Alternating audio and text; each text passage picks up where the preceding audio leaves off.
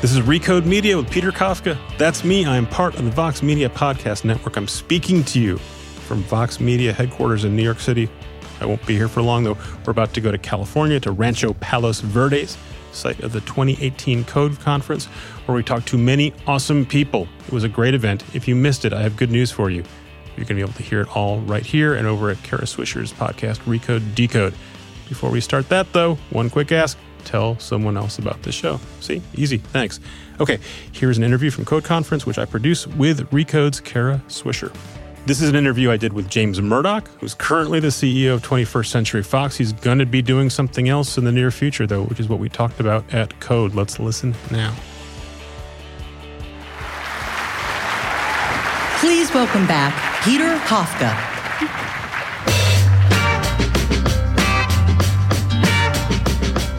Hey guys, that is a very cool sculpture. You should definitely check it out tonight, maybe after a drink or two. Our next guest is someone who said, yeah, I'd come to Code Conference last fall. Then he said he was going to sell his company. And now things are getting even more interesting. So please welcome James Murdoch from 21st Century Fox.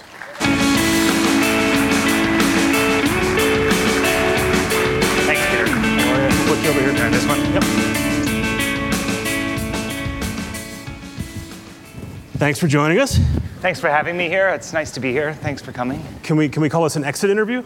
No, not yet. I still have a few projects to... But you're CEO of 21st Century Fox. Some point in the nearish future, you're not going to be. Either Disney is going to buy the company and you won't be CEO, or maybe Comcast will buy the company. What are you going to do after that?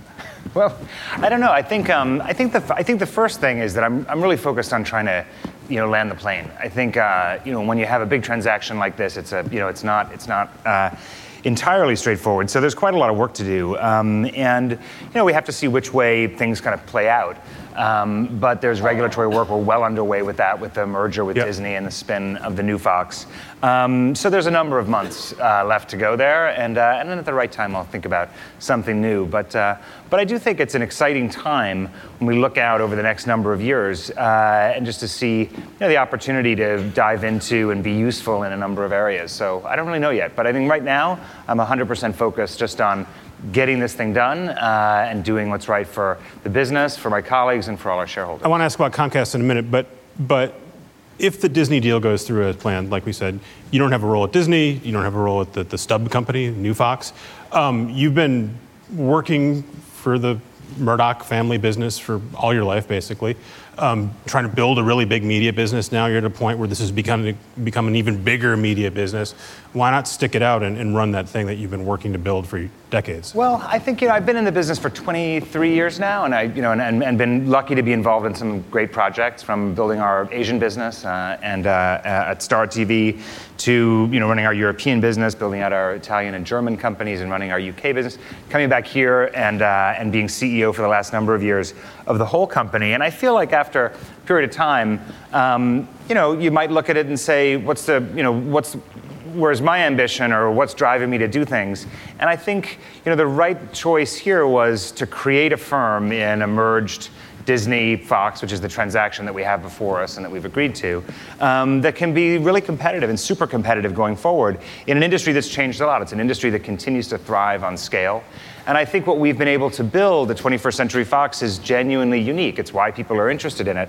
So if you want to be a global company, if you want to produce high quality content at a high volume everywhere from Karnataka to New York, that's there aren't many firms that do that. And I think so for me, when I looked at it, I thought actually this is a great answer for these businesses and in our industry. Right, you're describing why Disney would want to buy it, not why you wouldn't want to stick around and run it. Well, but then you look at it and you say, well, every 5 years or so, I sort of do something new-ish. So I think, I started out, Kara and I were talking before, we used to meet at these conferences in the 90s.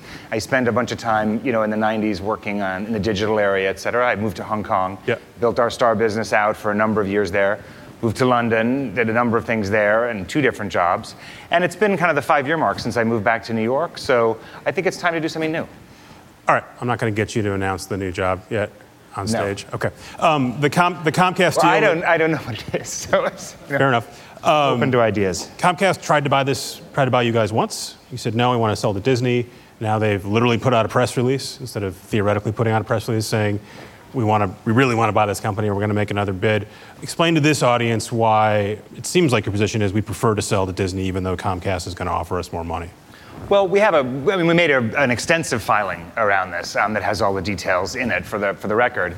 But essentially, we had an agreement with Disney, and we have an agreement with Disney, which we find very attractive for our shareholders. It's an all-stock agreement. We think the prospects for the new firm are very strong, and we think from a regulatory perspective, and we thought as well in December from a regulatory perspective that you have a higher certainty of close. So when you weigh up all of those factors, that's really what we thought was the right thing to do. Now, whether or not the board is asked to consider a different offer from somebody else in the future, we'll deal with that as we go. We have responsibilities to our shareholders. We know what those are, and we're going to get the right answer for them. Comcast has literally said, we're going to make another bid. It's going to be all cash. It'll be more than what Disney's paying. But they haven't done it yet. Right. Okay. So, you have to, what did you say? But they're coming. So but they're coming. I think, look, what we have to do is continue to plow kind of the fur that we're on here and until something changes. So I think right now, we're making a lot of progress on the regulatory front with sort of getting all the right filings in and doing that stuff with Disney. And if something changes that the board has to consider, they know what to do and we know how to deal with that. So let's pull back even further. You, your brother, especially your father, have been building Fox for decades and decades, trying to become a really big company. You're trying to buy Time Warner a couple years ago. Now you're selling, not the entire company, but a big chunk of it. Jeff Bewkes is trying to sell Time Warner. Sherry Redstone and Les Moonves can't agree on it, but they really want to sell those two companies, Viacom and CBS. All the people who've been building these big media assets have decided it's time to sell.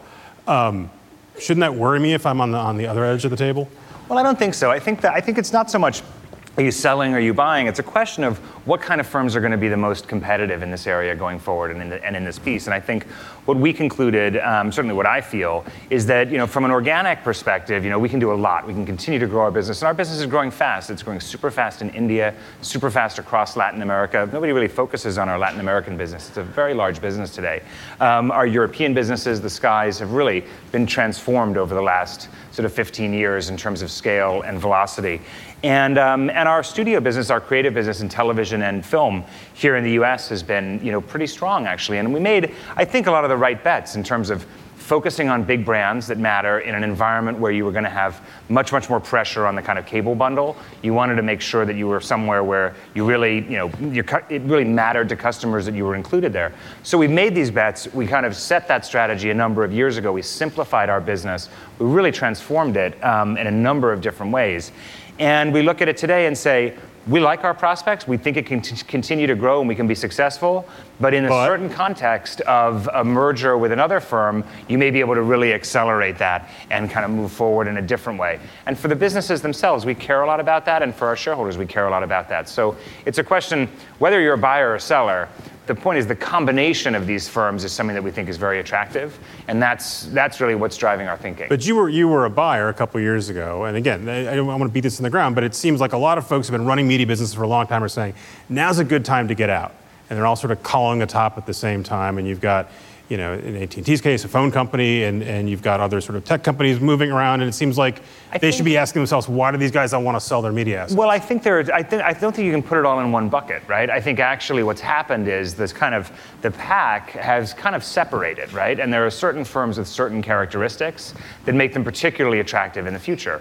And you can think about owning IP. You can think about the level of excellence creatively in a firm. You can think about international reach and more than reach, depth actually in big markets that really matter.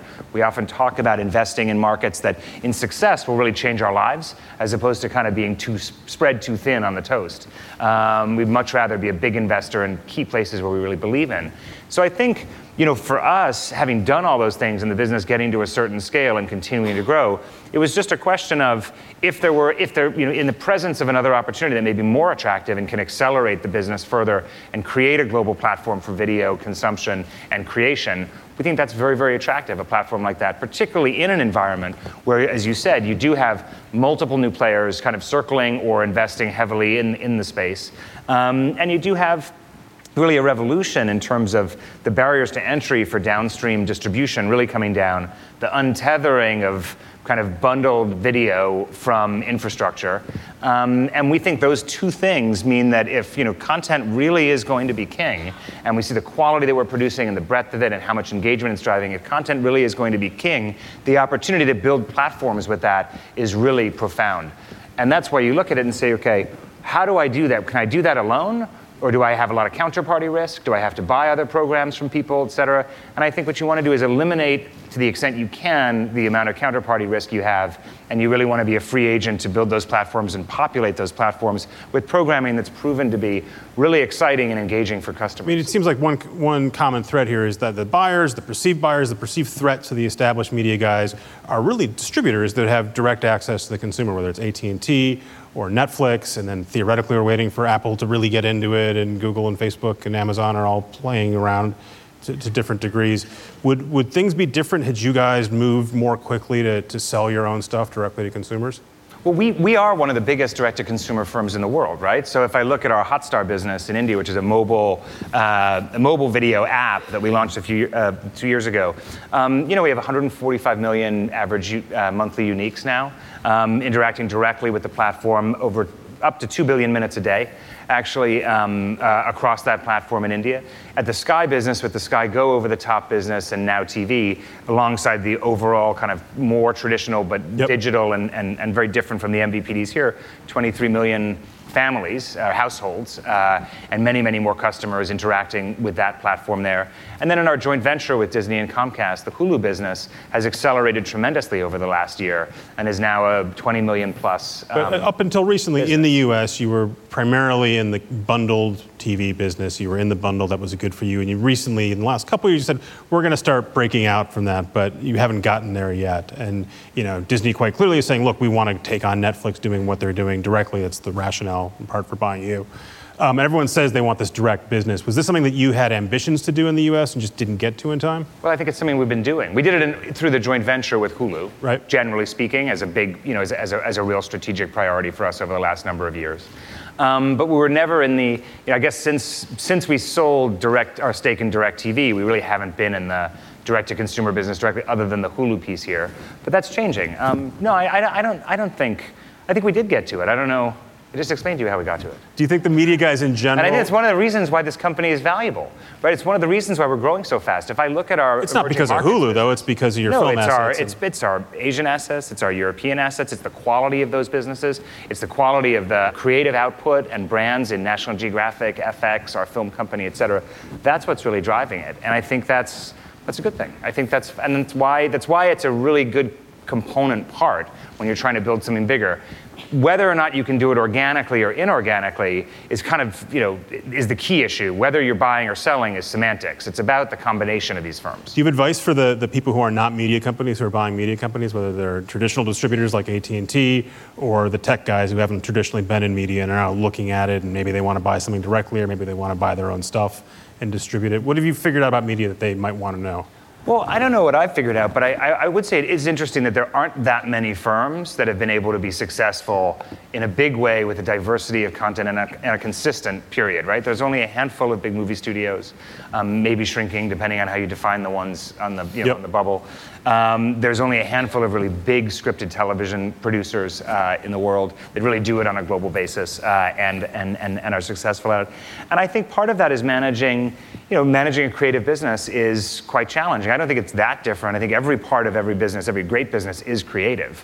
But understanding how to manage a creative business, understanding the diversity of output you'll be required to have and to encourage. And also, in our case at least, we've been very entrepreneurial in how we do it. We really try to empower our creators and our creative partners and our creative executives to go out and really try to push the envelope in terms of, kind of changing the way we tell stories constantly, trying to really do things that are excellent. We often fail, and I think being tolerant of failure is important, but that's something that every great company should be able to do. So I think the one issue that we see with the kind of, the dabbling, right, if you look at like an Apple, right, is that going piece by piece, one by one, show by show, et cetera, is going to take a long time to really move the dial and have something mega. I do think I do think that's going to be very challenging. If you look at the kind of investment that Netflix is required to make in anticipation of potentially they're not being able to acquire rights from outside programmers, they're just doing a huge amount of original production.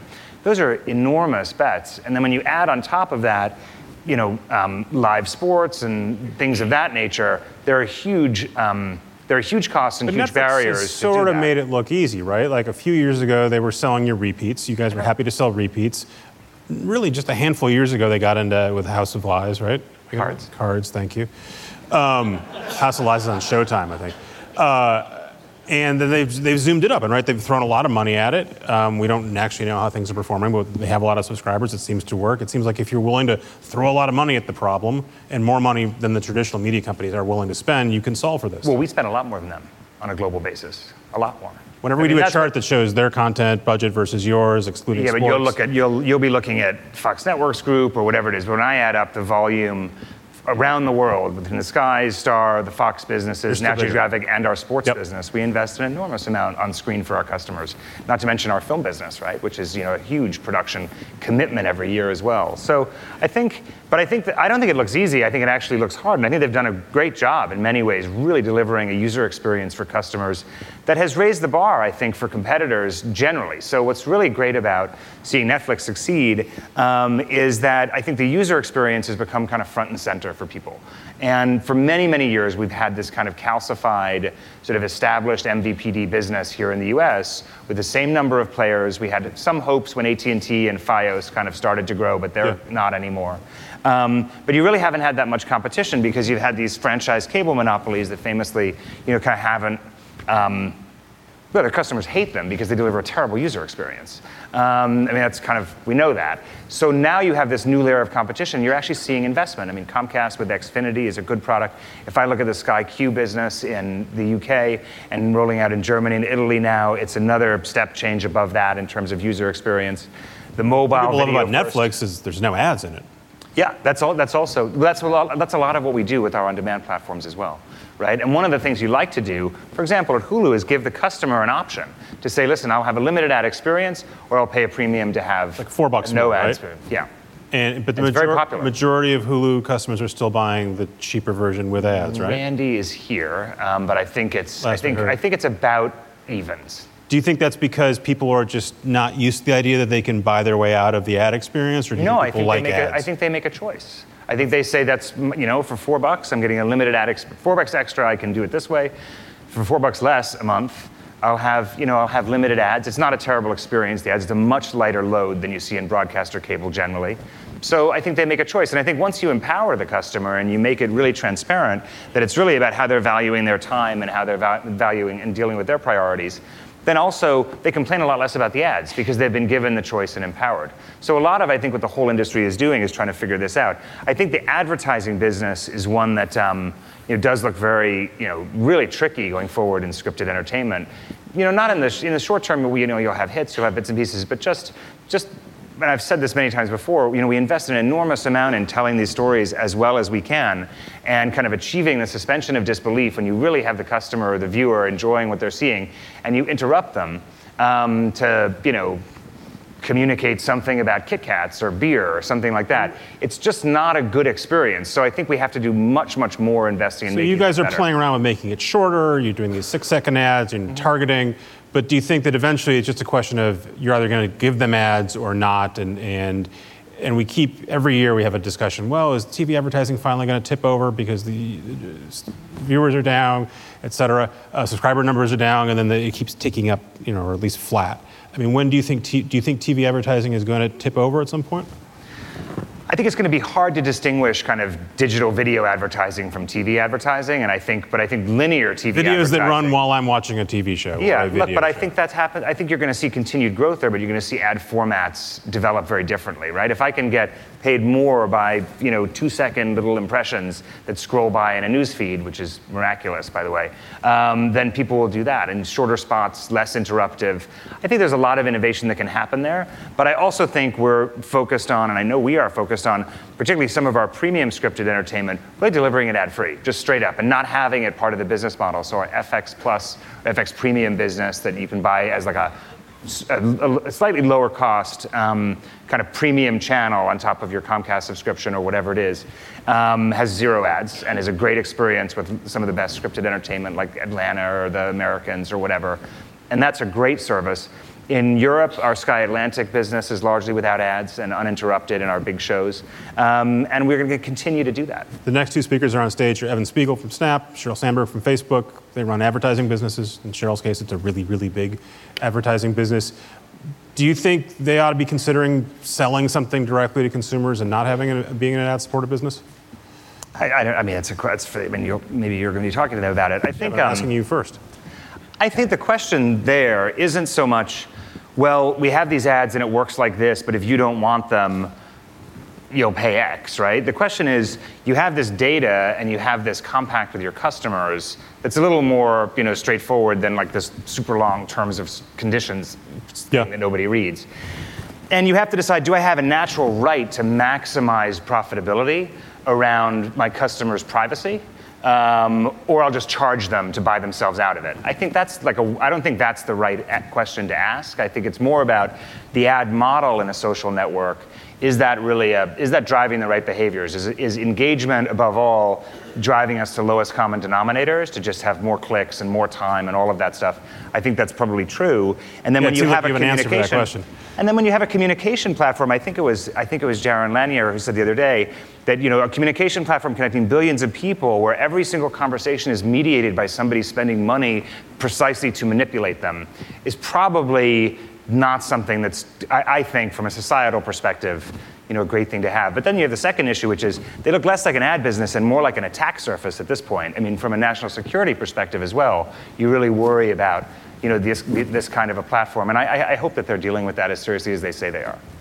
And attacks, just to spell it out, an attack surface because they're open to the world. We look at all the stuff that goes on in that platform, be it from you can have neo-Nazis or foreign governments or political actors or whatever. It's easy to do. You can just buy people's accounts and buy their identities. There are these farms, right, that you can do that. And you just go and recreate those and go and manipulate the whole environment. That doesn't seem great. Your father's been an outspoken critic of Google in the past, Facebook now, News Corp in particular, the sister company, complains a lot about Facebook. But do you think at some point that Facebook turns around and comes to companies like yourself and says, all right, we're going to follow this cable model and we're going to pay you X amount per year and you're going to give us your content, you're going to stop complaining so much? Is that realistic? I would doubt it, but I do think in that sort of as simple a way as that, I would say though that I think there is a question, and we work closely with Google and Facebook on some of these issues, more and less successfully depending on the week. But I think at the end of the day, when you have that much commerce and that much sort of enterprise being driven by what's populating the platform, be it indexed, sites for search and the content associated with that, the actual content that's, on YouTube and other things that are copyrighted materials that people have invested in a lot. I think there is a question of how much these platforms invest in that. And that's something that I don't think has been really resolved. That said, YouTube has been a great partner since they've started YouTube TV, which is a great new kind of competitor in the digital video space. We supply all of our brands to them. They're growing really fast, as is Hulu's live service and some others in that space. And but there are places where you'd like people to do better in terms of piracy, in terms of taking stuff down, and so on and so forth. I don't know if you saw the news today, but Roseanne Barr got fired by Disney for a tweet. I noted that. You run a big media company. Have you ever wanted to fire someone for one of their tweets? Or gotten close to it? Well, my father gave up Twitter, so so that was. I think people tweeting in the public space is always just there's risk there, and I think firms that are associated with people and that you have, if you have colleagues or staff or creative partners like that, there's a balance between them having an independent voice out there and then what are they doing for their brand and for the business overall. And you have to be careful about that. Your business, a lot of your business you were describing is based on talent, people who have have a personality, right? Do you have to consider now, well, we like what you do, but we're worried that you might express this opinion or that opinion on social media? Well, you do have. In certain instances, you contract around that, right? So you try to have certain norms. But otherwise, you have to decide, when is somebody crossing a certain line. I didn't follow the Roseanne thing closely, but clearly she crossed a line, and they decided to move on the show and be done with it. Giant hit show. They decided they didn't want to run anymore. It was only 1 year, though, right? So yeah, still. It only just came back. They don't get giant hits very often in TV, as you know. Yeah, but look, you have to make the right call, right? I mean, it's not really about just keeping that audience going. It's about what's the right thing to do, what's the right thing for your company, for the brand, for your customers, but also for your colleagues inside the business. And do you believe in things or do you not? And you have to try that. You do have to be mindful that you have to tolerate a huge diversity of voices, because all of your creative partners, all of your journalists, all of these people have independent identities and ways to broadcast, et cetera, and they're not all going to agree with each other, and you're not going to agree with them all. Speaking of brands and identities and things you agree with or don't agree with, my educated guess is your politics are very different than the politics you see on Fox News, a giant asset for 21st century. I try to keep my politics sort of separate from the business. Yeah, so I said it's my educated guess that they're different. Do you have any regret about stuff that's on Fox News and the influence that Fox News has on overall population and our president in particular?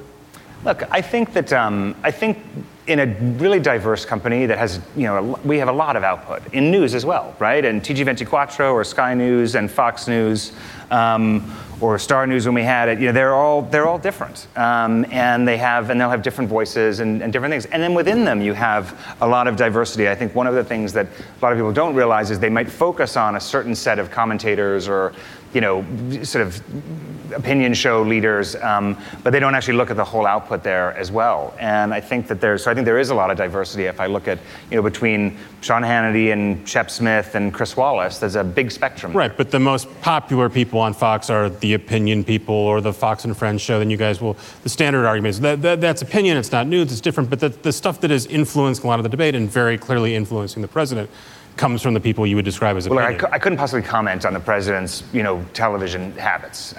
According Executive time. According to the small business administrator, he's working so super hard he couldn't be watching that much cable TV. So I heard that. We can only hope. But I think. But look, you have to have a diversity of voices there. So while I'm not going to agree with everything that goes on every single channel that we own or every producer makes, I'm also very proud of the diversity that we foster, from National Geographic to FX to Fox News to the Deadpool movie last weekend. They're great. Last summer, after the president said there's good people on both sides of the Charlottesville Nazi march, you made a point of donating $1 million to the ADL. You didn't make a public statement, but it was a semi-public statement. It was clearly in opposition to what President Trump had said. Did you get any feedback internally about that? I got some feedback internally, a lot actually, and all of it very positive actually. A lot of colleagues wrote to me privately, et cetera. I don't need to say what they said, but I think a lot of people in the country felt sick that week, and and were worried about this trend, et cetera. I think this question of hate speech and hate groups, both having platforms to organize, to my point earlier, that are very, very effective, but also then being normalized, particularly around things like neo-Nazis in the streets of Charlottesville or Boston, for example, marching around. It's very scary, and I think we're also at a point where it's super important to remember what all that means. Our Holocaust survivors are dwindling as time goes on. It's super important to record their stories and to make sure that we're talking about their stories all the time and reminding people, what happens when this stuff gets out of hand and what did happen to a major population. So I just felt it was important to reach out to people and encourage them to do the same. It was more a solicitation and trying to lead by example. And I hope that everyone does more of it. I'll let the applause go for a second, and I want to open up to questions for you guys. So I've got more, but I bet you do as well. I can't see anybody, so. There we go. Hi, John Ford from CNBC. With the Me Too movement, Time's Up, a number of folks in entertainment, including inclusion writers, or at least talking about it at this stage, there's a lot of heat around the subject of diversity, but I'm wondering how much of this cultural moment is just going to pass? Are there specific things that you are doing and that you see others in the industry in positions of power doing to make sure that there's actual lasting change in the cultures of how media businesses are run, so that 5-10 years from now, we won't be in the same position? Well, it's a great question because you worry about these things when you have suddenly this explosion of noise around an issue. Is it really going to create long-term behaviors and culture change that is necessary? And I think number one, there's a bunch of things going on there in terms of you have the broad diversity issue and inclusion issue, and then you have the kind of Me Too sort of harassment, abuse kind of issue. And they're similar. I mean, I guess they're related, but they are kind of different. I think number one is we have to do the best job we can around making sure that when we're hiring, particularly in the creative side of the business where you don't have as many female or people of color directing shows and so on and so forth, that we just have to make some, frankly, we just have to make some rules. And at FX, for example, which is our biggest volume of kind of scripted production, we've done that. And John Landgraf there has really led from the front to say he's going to have a much more diverse slate of directors and writers and so forth. And that's working. And I think he's actually for years been promoting a super diverse output in terms of creators. If you look at that output any day. So I think we have to do that as an industry. I think also what we have to do is make sure that we have new talent coming in to the business at a youth level. People who are finding the industry accessible to come and tell their stories and have jobs. So for example, it's a small thing, but for a number of years, we've been very involved with a thing called the Ghetto Film School, which takes promising young storytellers out of communities that wouldn't necessarily feel like they had accessibility to this industry, and give them a top-notch, almost college-level degree in film and television production, and then aid them as a network of graduates of that program to then get jobs, get their union cards, move into the industry, et cetera. And that's really starting to bear fruit.